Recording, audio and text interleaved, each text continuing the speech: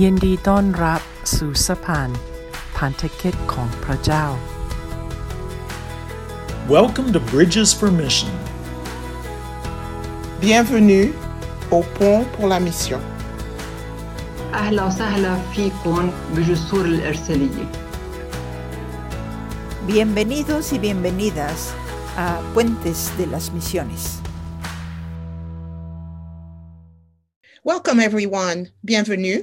I'm Reverend Sandra Dorsenville, co-creator of Bridges for Mission, and I'm here with Minister Nicole Cox, and we invite you this season to define, understand in greater depth what partnership is all about. International Ministries is celebrating 208 years of existence, and we invite to listen to conversations we have with staff, global servants, volunteers, other sending agencies as we all review the role of Christian partnership. What does it mean to be partners with international ministries? Let us understand how partnerships might have changed over time, while we remain true to our missiology of going where we have been asked to come, going with open hearts and open hands. We are excited to have other voices facilitate the conversations with us in this season 8 of B4M. Again, welcome, and let us continue to partner in kingdom building. We continue our conversation with our friends from IM as they talk about the issues and how they have transpired, how they have managed to get through the whole pandemic situation and use that as a vehicle to enhance their ministry. We have with us Deb Savage and Patty Contreras.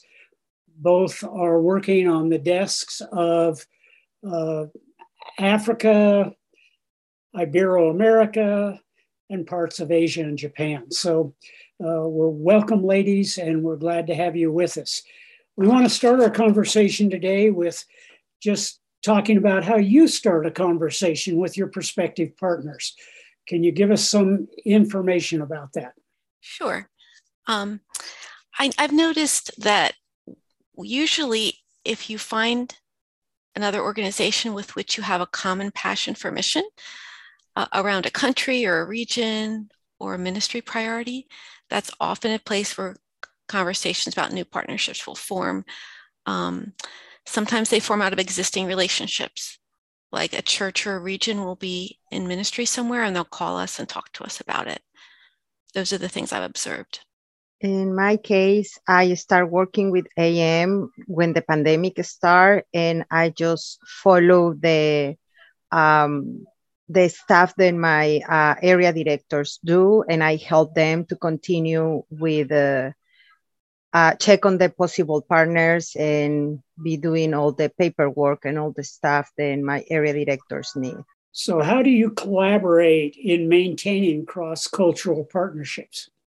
Okay. As a Spanish speaker, as a first language, for me, it's easy to handle that kind of situations with Ibero-America and the Caribbean. That is one of my areas. And speaking in Spanish with them, make them to be more comfortable and speak and be more open to the staff than they really need. And as my other area is speaking in English and they know that my first language is Spanish, they make more comfortable to speak in the way that we don't gonna misunderstand because they are speaking from another language English as a first language like me. And that helps us to communicate very well and understand one another, the different cultures and the different ways, and what topics we can explore and what topics we cannot explore. I think for me, it really, well, I speak French also, and we have probably 20 partners in Africa that do speak French. And language and culture almost intertwine in a way you can't dismantle it. So that really helps a lot, I think, with those particular partners to have mutual understanding. But it's just an awareness of sensitivity that when you're emailing people, it's not texting informally like you would as an American. Titles are important in many areas. Formality is important.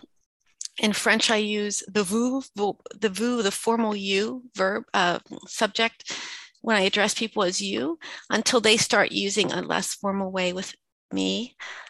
So I just try to follow their lead, always use their titles if necessary. And we just do a lot of communication back and forth. The area director travels, I don't, but both of mine debrief with me a lot and tell me of any issues that I may need to be aware of culturally or politically or economically. Because sometimes there's things that are confidential that you can't share over email. That's great.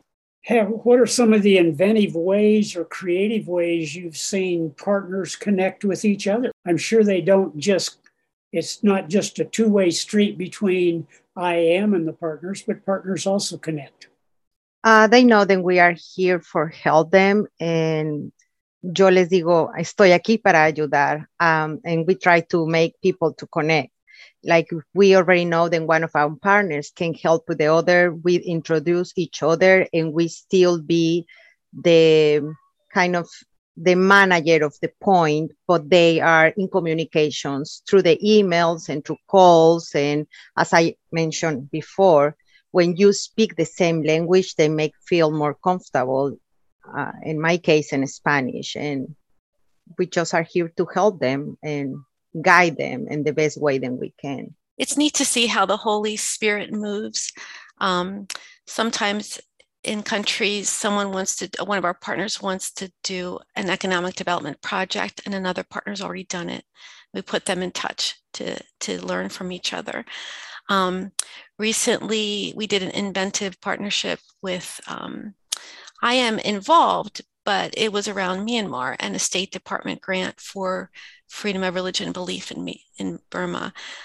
So we worked with 4 different partners, one in Burma, who actually led the way because they have done grants before, and they knew more than we did about how to word things and how to present things. And so all 5 of us combined in a partnership, in a memo of understanding, to launch this grant. And I think whether or not we get the grant awarded isn't the point. The point is we all unified around a common purpose and a common goal, with Christ at the center. I want to thank you, ladies, for sharing with us today as we see the many ways that IAM partners with our partners in the rest of the world. It's not just our global servants, but many organizations out there are a significant part of God's work and God's mission around the world. So thank you for being with us today. We welcome Dr.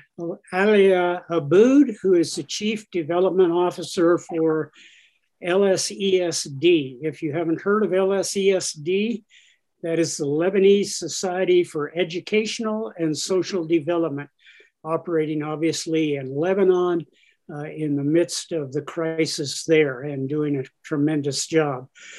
It's a pleasure for us to be partners with you as International Ministries, Alia. And as a longtime partner of International Ministries, what has been most helpful in sustaining this partnership? Well, thank you, Richard. It's a pleasure being with you. Our partnership, as you said, has been going on for a long time. I would say it's about the relationship and the level of engagement. So we each acknowledge that we each have something to offer. And so we come together and we build on each other's areas of strength with the kingdom of God in mind. When I talk about the relationship, I also mean that we carry each other's burdens to heart. We pray for each other. One of the amazing support that we get from IAM, from International Ministries, is your prayer support. And this has been amazing. I mean, Sandra herself has been an amazing prayer warrior for us. So we really appreciate this multi-track partnership that is very much an engagement and a relationship at all levels. LSESD has received many volunteers over the years. Can you speak to their impact on the various ministries that you have? Yes, we've been blessed over the years by quite a range of volunteers from short-term to long-term that have really been people who have been called by God to join hands with LSSD as we focus on strengthening the witness of the church. in Lebanon and the region. And those range from teachers at the Beirut Baptist School to professors and librarians at the seminary to relief and development workers, others involved in partner relations, and the list goes on. And also some short-term volunteers who have been involved in 3 to 5 day camps for children.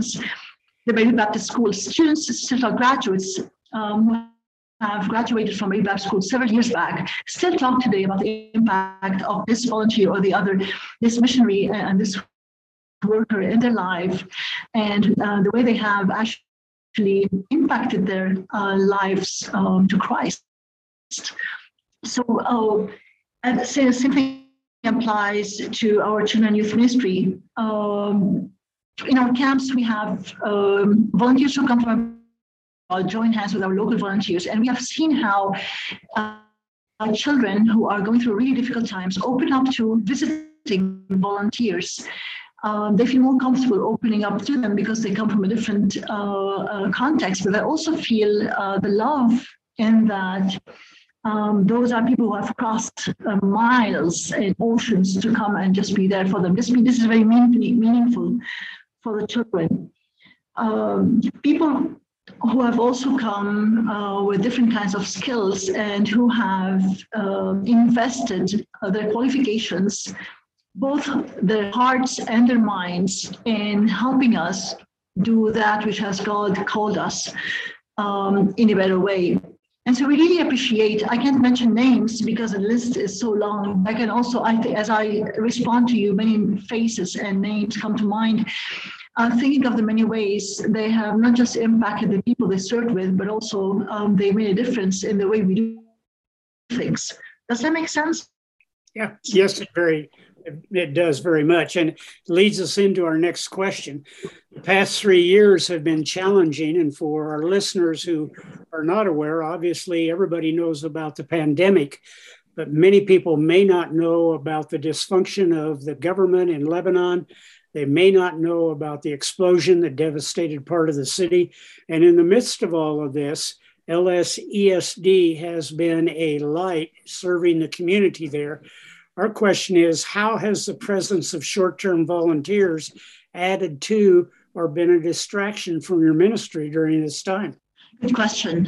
As you said, we've been struggling with compounded crises, and so we have all hands on deck.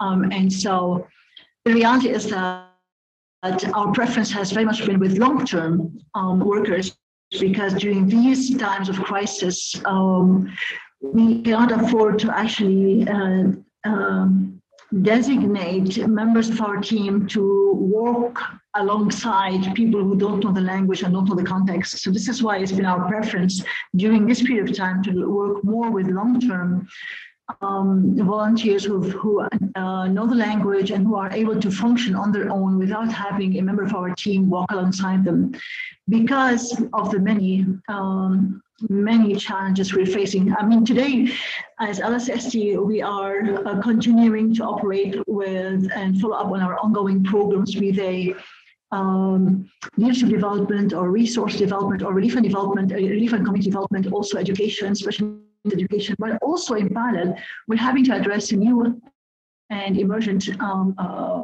needs. So this is over and above our ongoing programs. And still, a third track is having to address ministry sustainability issues, like the salaries of our team, like having to install systems. So we're working on multi-track because of the crisis we're going through. So we really do not have the time to designate or to allocate a part of the time of our members to work with people who have all the heart to work with us, but cannot manage without the language. So under normal conditions, we really appreciated very much having short-term missionaries for 3 to 5 days who would come and walk alongside our children doing camps for children. But well, maybe I should define by our short-term missionaries. Normally, for LSSD, the short-term, really appreciated short-term will be 2 years. And so we need that kind. At this stage, we need 2 to 5 years and learn the language and be able to function on their own. But people who come for short periods of time at this very time in our history and with all that's going on, as you said, those can be a bit of a distraction. Although I feel bad saying this because I know that hard people come here because they want to serve. It's just that with all hands on deck, it can be a bit distracting for our team members. Well, it's great to hear from you again, Alia, and we are praying for you as you continue to struggle through that crisis there and the work that you're doing. And we thank you very much for taking the time and being a part of this podcast. Thank you so much for having us, and thank you for your partnership. It means a lot to us to know that we are part of a global body of Christ that carries Lebanon and our ministries and our people to heart. Thank you, and may God bless you richly. If you would like to contact the Short-Term Mission Desk at International Ministries, please send an email to volunteers@internationalministries.org.